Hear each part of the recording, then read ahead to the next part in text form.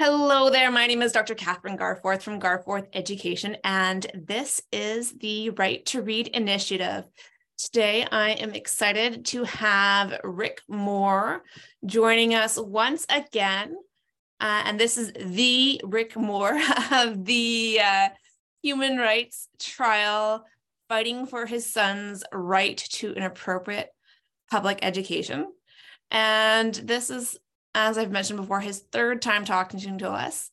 The first time we spoke about his journey from being an everyday parent to that superstar advocate that he was for his son, and fighting for the rights of not just his child, but others.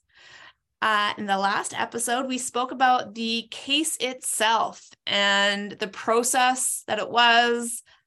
And in today's episode, we're going to be talking about Rick's hopes for the future. Because as he said before, he wasn't just fighting this fight for his child. He could have taken the money and left, but he decided to go further. So first of all, thank you so much for doing it.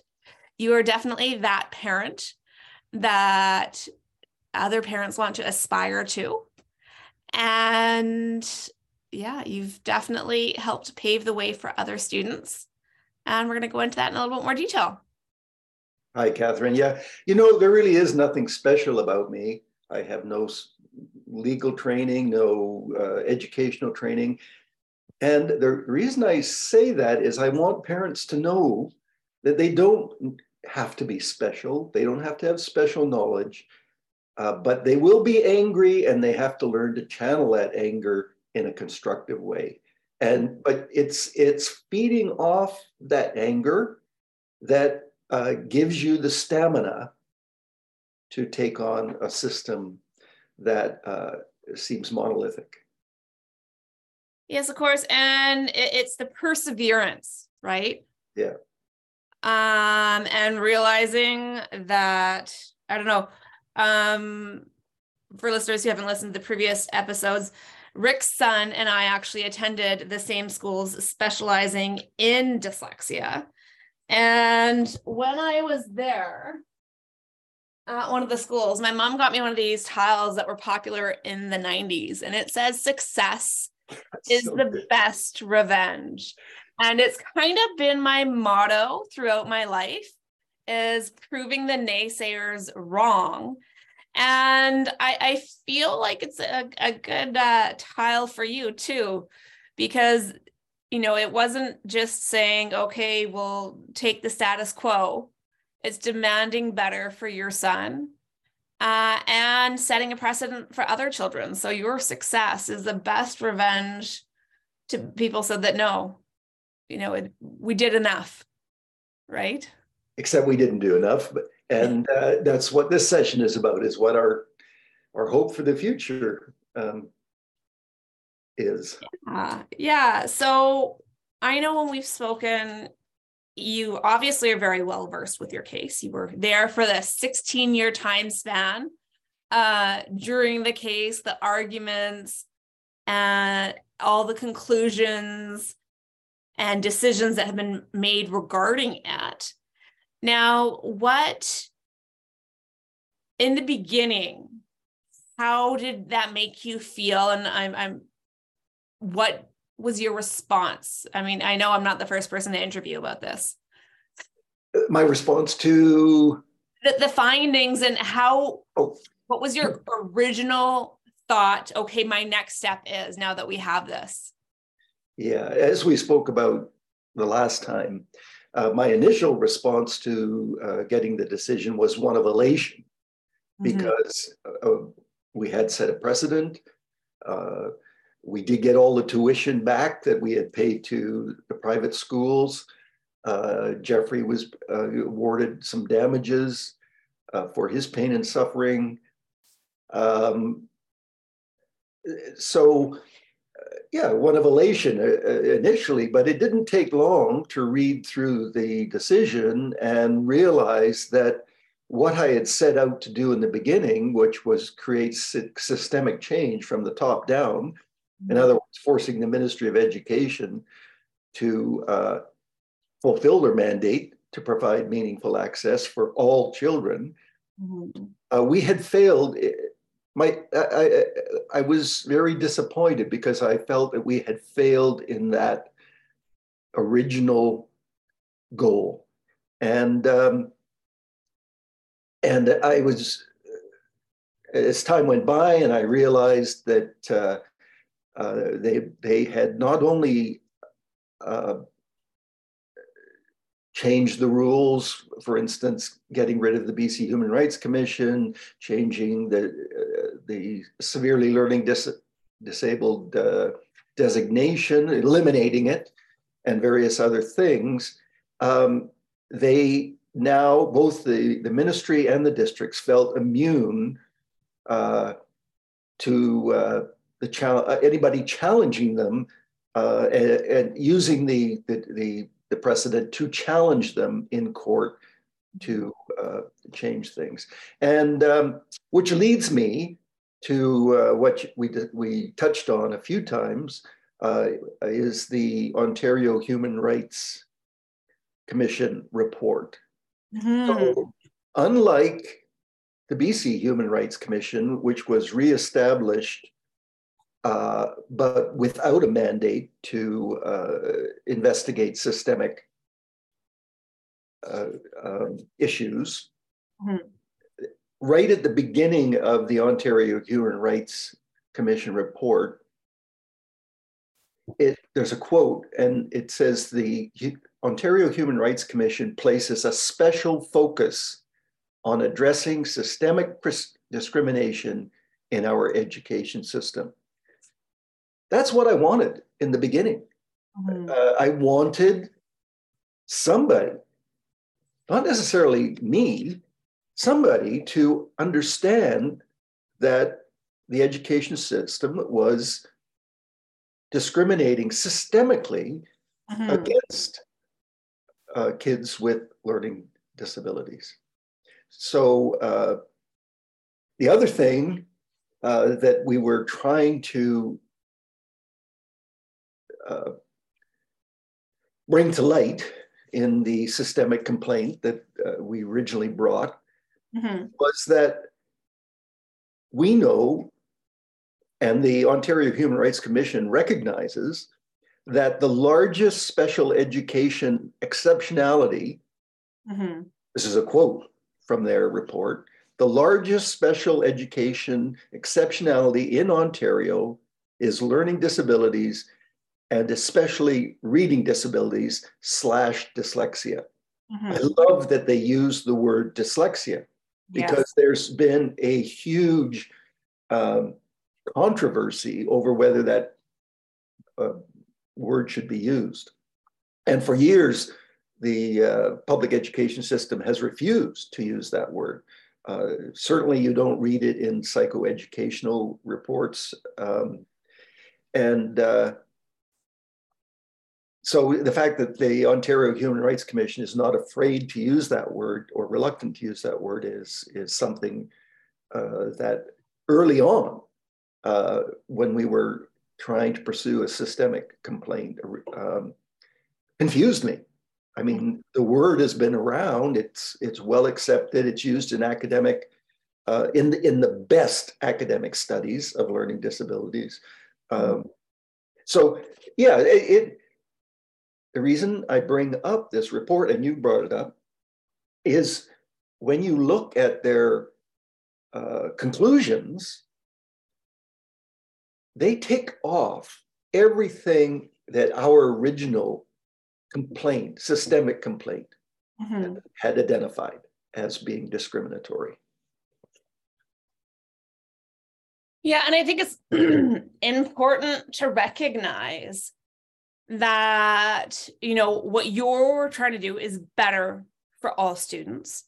What the OHRC, or Ontario Human Rights Commission's Right to Read Public Inquiry report, it came up with, I believe it's 157 different recommendations for best practices for teaching students from all ethnic backgrounds. I believe there were about 50 specifically speaking to Indigenous, Inuit, and Métis individuals.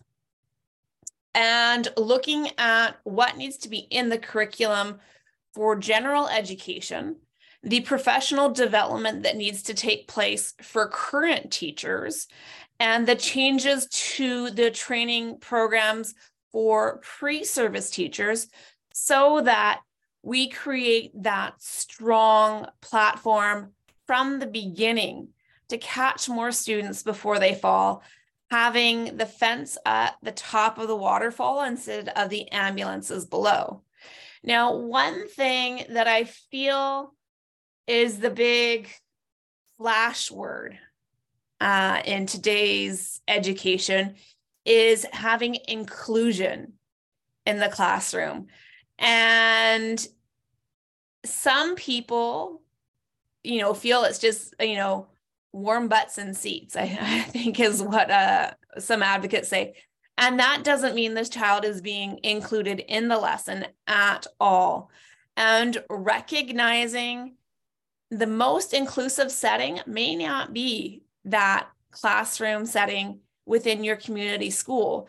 It may be a pull-out program that may even be at a different institution that specializes in the targeted support.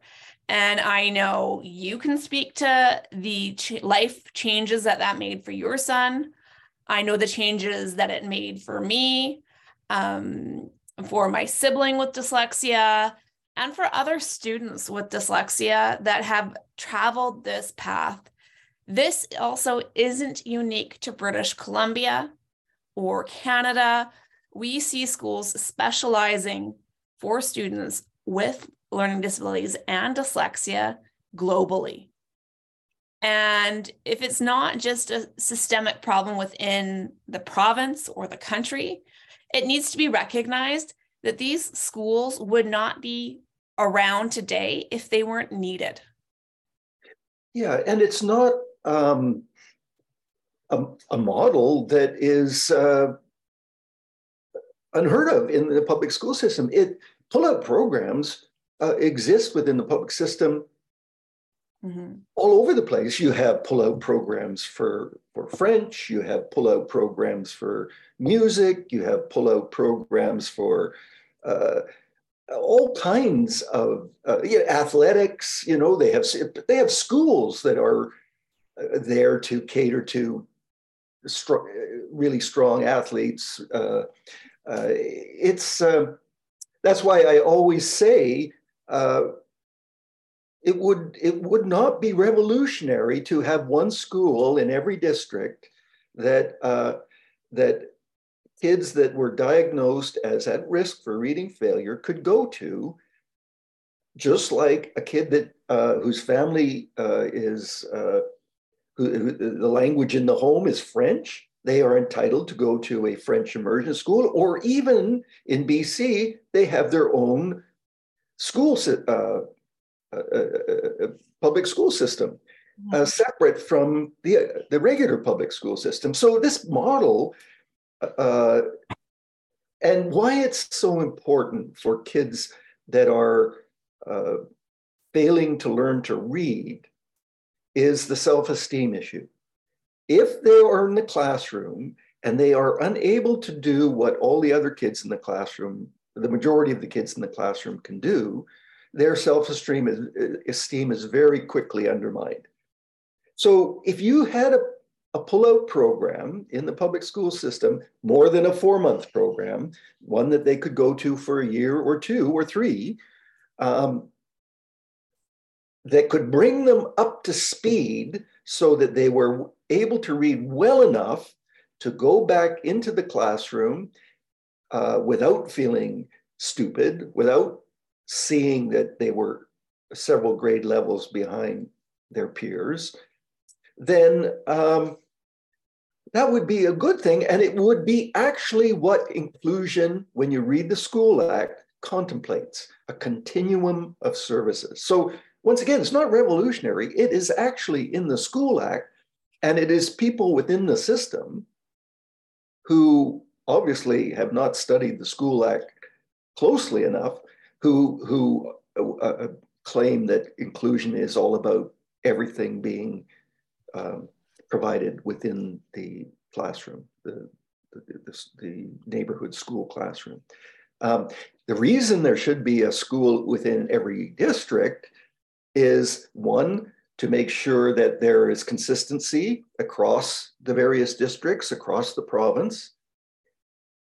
And two, so that what you and Jeff had to experience of 2 hours out of your day busing it to a far-flung school wouldn't take place, and you would be still in your local neighborhood with the friends that you grew up with before you entered the school system. So once again, we are not talking about anything revolutionary. The science has been around for decades. The teaching method has been proved to work time and time again. The kids are in the system until the parents remove them to a private school or they drop out, but they are there. So we're not talking about anything revolutionary, and we're not talking about anything that is going to bankrupt the school system. Mm-hmm. And I think it's worth stopping for a moment to talk about how these schools that specialize in dyslexia were created. They were created by parents who were frustrated because their children were not learning how to read within the public school system. So they went to get additional training, typically Orton Gillingham training for the schools that were in British Columbia at the time that Jeff and I were kids. These schools were started by parents, and the parents discovering that it's really hard to tutor your own child. So they trained kids and found more success that way. So it can be done. It has been done repeatedly. And doing so doesn't require a laundry list of degrees. No. It requires appropriate training and understanding how the human brain learns how to read. And the thing that I find really fascinating is that with the advances in cognitive neuroscience that we've had over the past few decades, and actually being able to see the brain of different individuals who are severely dyslexic, the way they approach reading, and recognizing that some of the strategies that are taught in today's classroom, such as guessing and looking at the pictures, are strategies used by poor readers and dyslexics. And good readers don't use those strategies. So we are starting out teaching children how to read using poor reader strategies, and hoping that if we're not doing the direct explicit instruction that they need to get it, they're going to learn how to be strong, confident readers. And to me, that's just not acceptable. That's right. One thing that concerns me about the human rights, the Ontario Human Rights Commission, is that at one point, I don't think they believe this, but the way it's written, it appears to claim that given early intensive remediation, that you can cure learning disabilities. Yeah. I don't think that's really what they're trying to say, because they do quote the science, and the science is clear that dyslexia is a lifelong condition. And even if you get early intense remediation, it still takes a dyslexic person much more effort to decode the symbols on the page. So because it's lifelong, they will always need accommodations. They will always need extra time for testing and awareness of employers and schools and so on, that even though they have learned the tools to read and they've been taught, and their brain has been stimulated to enable the plasticity of the brain to take over what so another part of the brain to take over what a regular reader's brain would be doing, just like a stroke victim can be given therapy, and other parts of the brain can be stimulated to take over functions. So I would really have liked to see a clearer statement in that report that I understand people don't want to use the word disability, because actually it is the school system that is disabled. Mm-hmm. But until it's just like a dyslexic kid should be pulled out of the regular classroom and put in a separate setting until they are able to return to the class without feeling stupid or 2 steps behind. It's the same with the use of the word disability.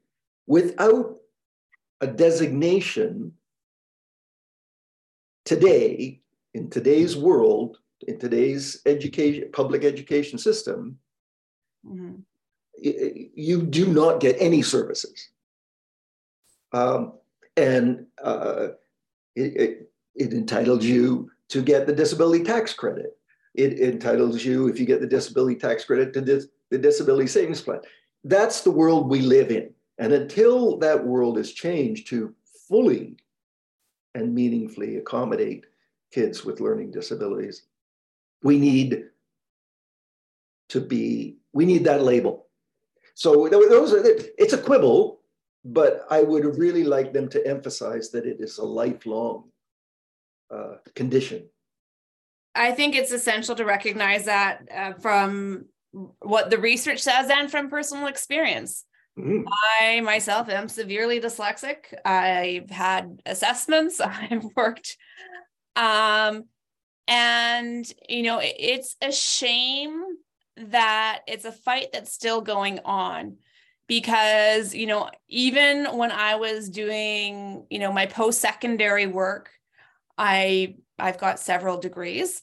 And between when I transferred to a different university for my second degree, they had tried to get me to get into a psychoeducational assessment, which is common. Most post-secondary institutions want one that's been done within 2 years of time of application. And that is very expensive, especially as a student. But I was able to argue that, my disability hasn't changed. It was recognized at the last university that I went to.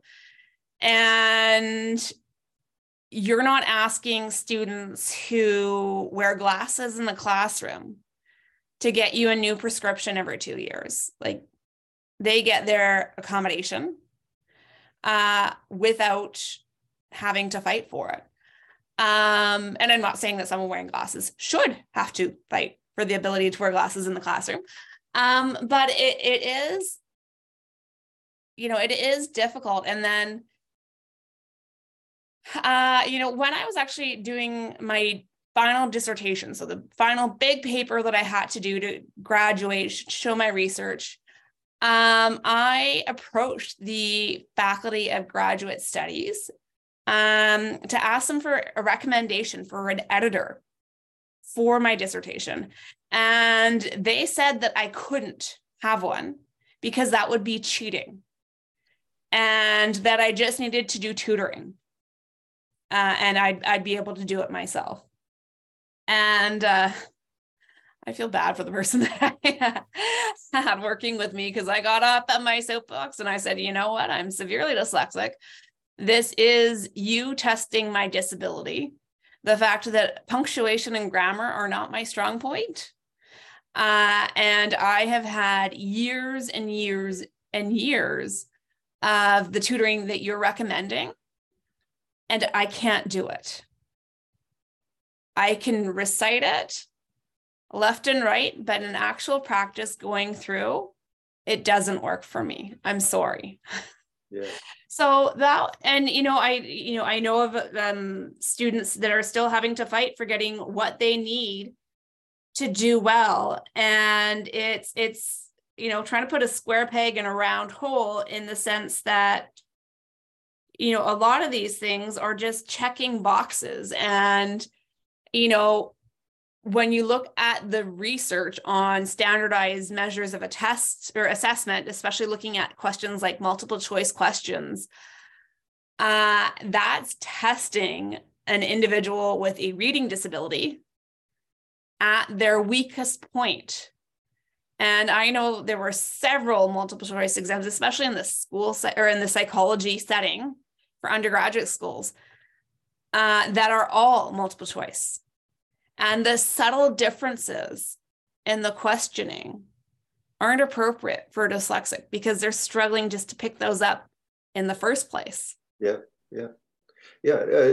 The effort to decode the questions and the nuances of the so the effort to decode the symbols means that there's no energy left to understand the nuances of a question. It's so easy to because there is a certain amount of guessing that has to go on because the English language does not make sense. The spelling of words is, I mean, the studies have been shown that if you are Chinese and you have a alphabet based on pictures, there's just as many dyslexic people in China, but they don't struggle as much. Or if you have a language like Portuguese that is more consistent in its spelling, just as many dyslexics in the population, but less confusion over the thing. So if you happen to be a dyslexic person living in a country that with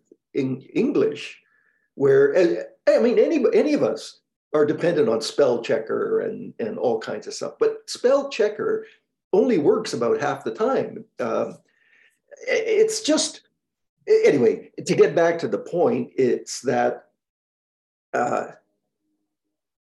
there has to be a recognition that learning disabled persons will need accommodations throughout their life. You know, it's funny, when I was at the Learning Disabilities Association of Vancouver, I like to work with the parent support group. And every year a guy would come from a tax prep company who said, you know, they've eased up the rules and now the persons with dyslexia can qualify for the disability tax credit.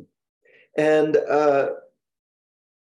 as I told you, most of the people that in that parent support meeting were poor people. They weren't going to. So this is a minor court thing that we battle that we went through. Nothing like the human rights complaint, but because I was the board rep in the group, I thought, well, somebody's got to test this guy's information. So we went to this company and he said, they will always reject you for the disability tax credit. What you have to be able to do is appeal it and win. Okay, so we applied for Jeff. He was rejected. But what he said was true. On appeal, this company was expert enough in dealing with CRA that they were able to qualify Jeff. Well, Jeff was easier than most because he had this giant case that said he is, the Supreme Court is saying he's severely learning disabled. After 4 years, though, just what you said, you experienced in the university, they came back and said, well, is he cured? You know? And we had to go through really be put through the ringer, just like you did, to show that, yes, he's still, and they said, but he's working as a journeyman plumber. How can that be? Well, he went through 3 or 4 employers who did not treat him well because they did not accommodate him. They weren't willing to accommodate him until he finally got through the union, which Michelle had got him into, an employer that was willing to accommodate him. And that employer had the secretary do all his paperwork. So even something like a CRA has this idea that it can be cured, and if you have the catch-22 is if you have any success like you've had, they suddenly think, with that kind of success you must be cured. you know, so get another test to prove that you're not, you know. It's just it's the Kafkaesque kind of catch-22 that you find yourself in all the time. Mm-hmm. Well, and also recognizing that individuals that are paraplegic or on the autism spectrum do face this same issue when it comes to proving that they are still disabled. So it is not unique to students with dyslexia. No, that's right. So it is a problem within the system. But it's a mindset built on old or non-existent science. If they actually made the effort to be up to date, and so that's one of the good things about the Ontario Human Rights Commission, is that they point out the need to be current on the science. There's one other thing before I forget about the report, and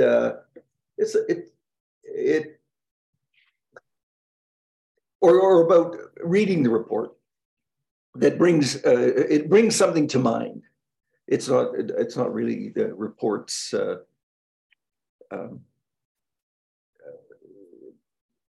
conclusion, but it's I am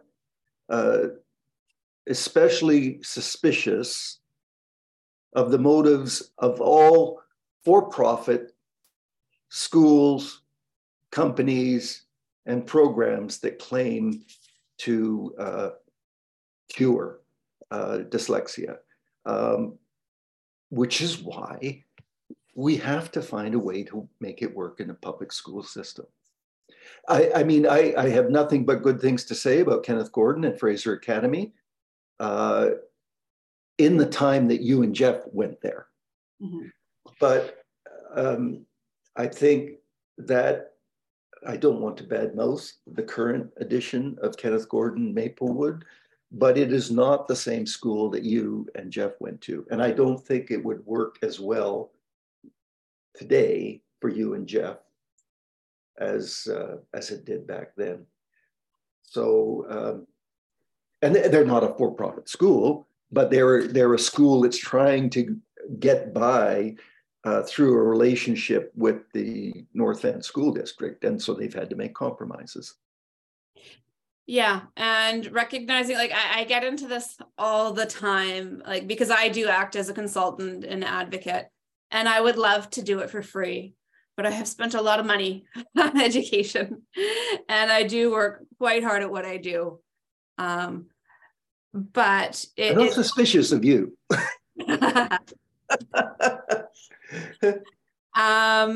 It's recognizing that there needs to be a systematic change and understanding that it's going to make people uncomfortable. But the people it's making it uncomfortable for are ones that can handle it and should be able to.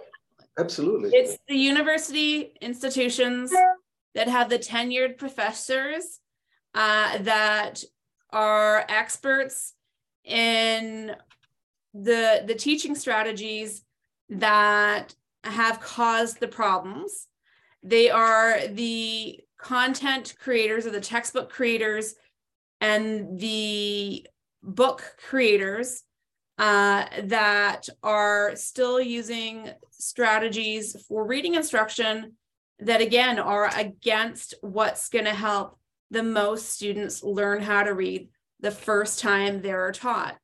Locally, I've seen some of the education gurus or the edu celebrities make claims that they understand the best practices that we're advocating for with the Ontario Human Rights Commission, something called the science of reading and structured literacy, when they have a very basic understanding. It takes years to get this full understanding. Research has shown it takes about 5 years to go from a balanced literacy school to a structured literacy school.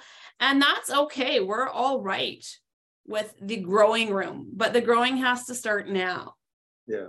You see, a classic example is you see people that have just kind of skimmed the surface of the science of reading. Mm-hmm. And they still don't understand the difference between phonics and phonemic awareness. Yes.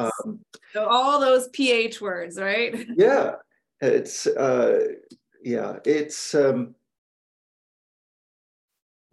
it is encouraging that the Ontario Human Rights Commission has taken their mandate to investigate this systemic discrimination. They've taken that mandate seriously. They haven't run from it like the BC Human Rights Commission. So my hope is that because of this report, the Ontario Ministry of Education implements it in total.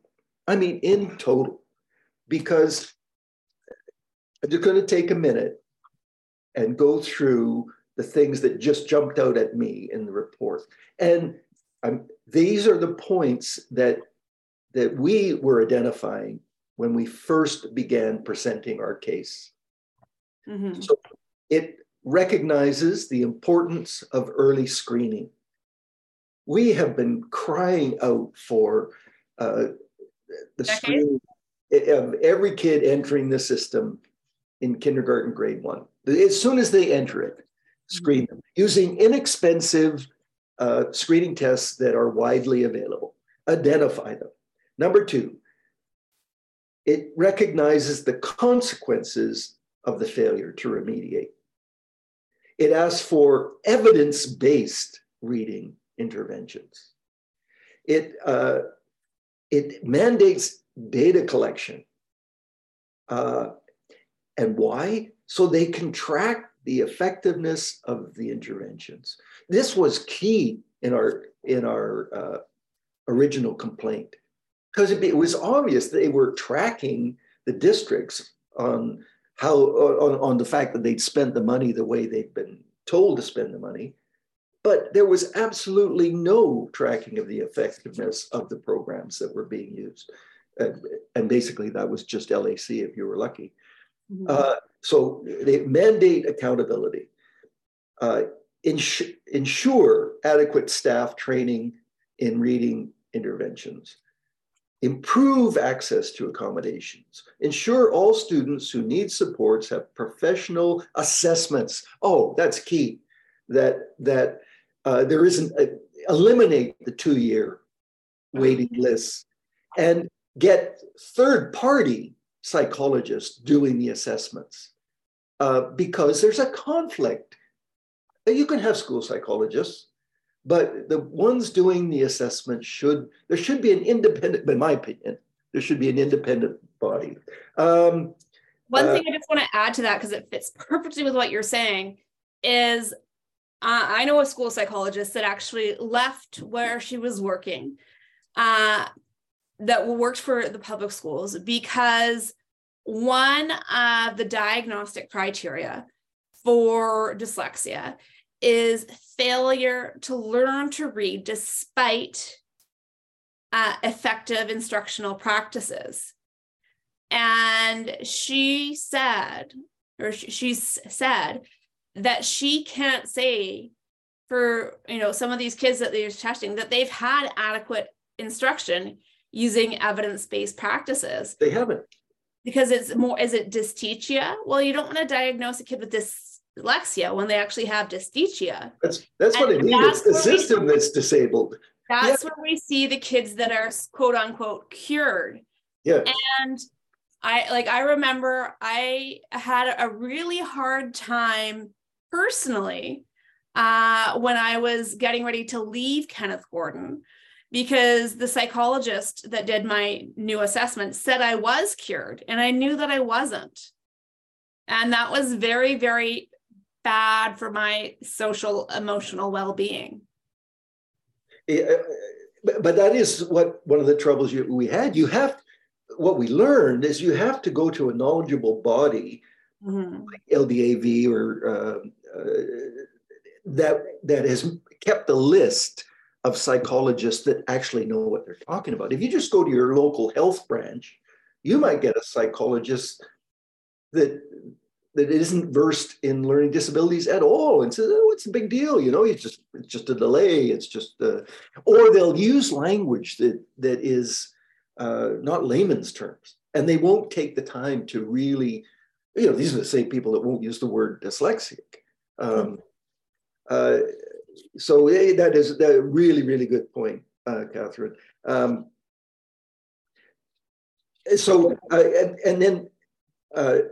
Then to track students. You've identified them, you've screened them when they entered the system, and then you track them right through, so you can see that if a kid is at risk of dropping out in grade 10, why? It's because they haven't got the things. Or if they have got what you regard as best practices, test it, make sure that it's working the way, and of course that the ministry takes responsibility for collecting that data to ensure that there's consistency across the province, that a child in Kamloops or Prince Rupert is going to be able to get the same remediation that a kid in Vancouver.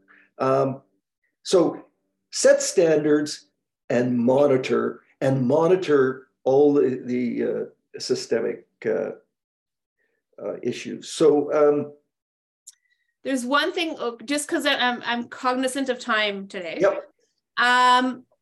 One thing that I want to say, because I do know that there are parents and advocates listening to this, who are wondering what they could do to help support their child. Now, you have repeatedly used this case to help other families. Now, can you talk a little bit about that? And then also the fact that, you know, parents are able to get their kids to have the tutoring that they need with the school system paying for it. But then they're having to sign a non-disclosure agreement.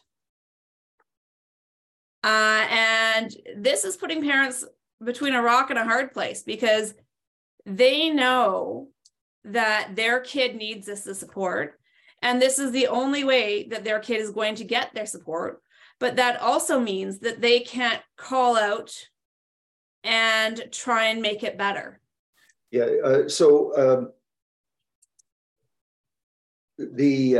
because the BC Human Rights Tribunal or Commission now forces parents into mediation, and that the parents are forced to sign the non-disclosure agreements, that means another parent faced with the same problem can't use the roadmap that family used to get a little more of the services that the kid was entitled to.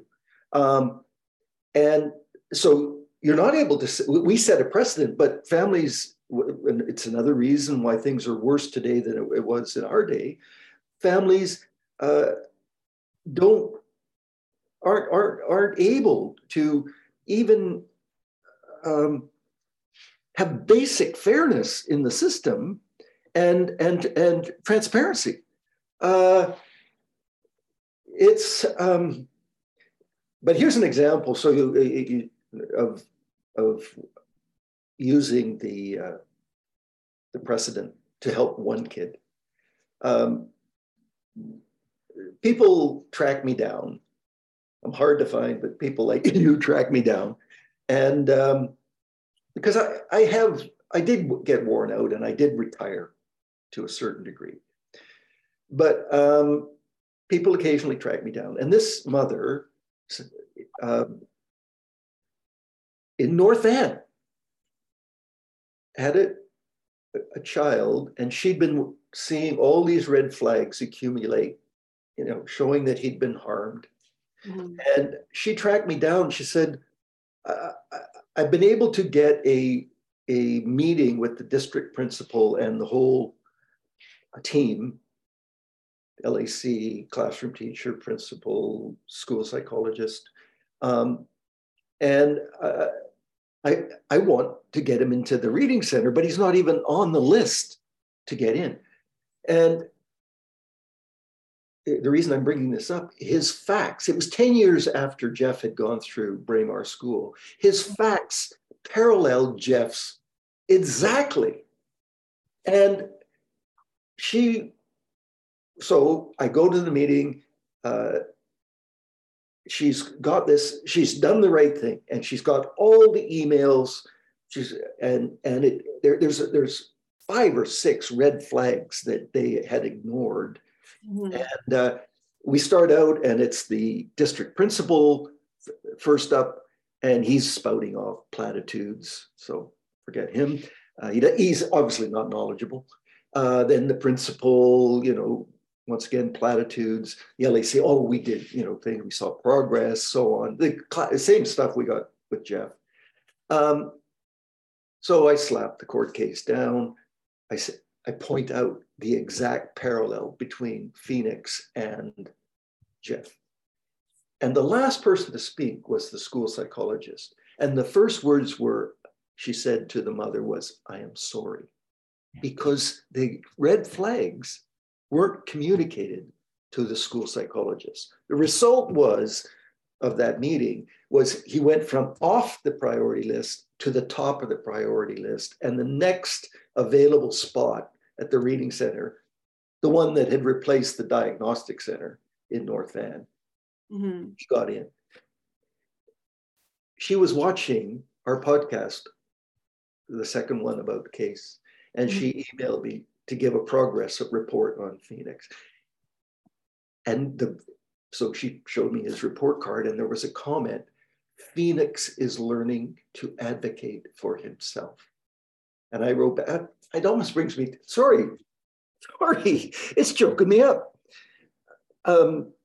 Isn't that the thing? Teaching your kids to advocate for themselves. It is, for a kid who saw himself as stupid, who felt he was being unworthy or unable or whatever, but you know what? She had to go to an outside counselor to train him in self-advocacy. Because like you said, parents do not make good Orton Gillingham tutors. You're too close, and you can emotion kicks in. That's right. So sometimes you have to go to a third party to get that. But what a wonderful story. And this happens to me from time to time, that I'll see things working, but it's only one kid. That's the heartbreak. Well, thank you so much for joining me today, Rick. I've really enjoyed our conversation, and I know others will have lots to take from it too. Well, thanks for giving me the opportunity, Kathryn. It's been a pleasure.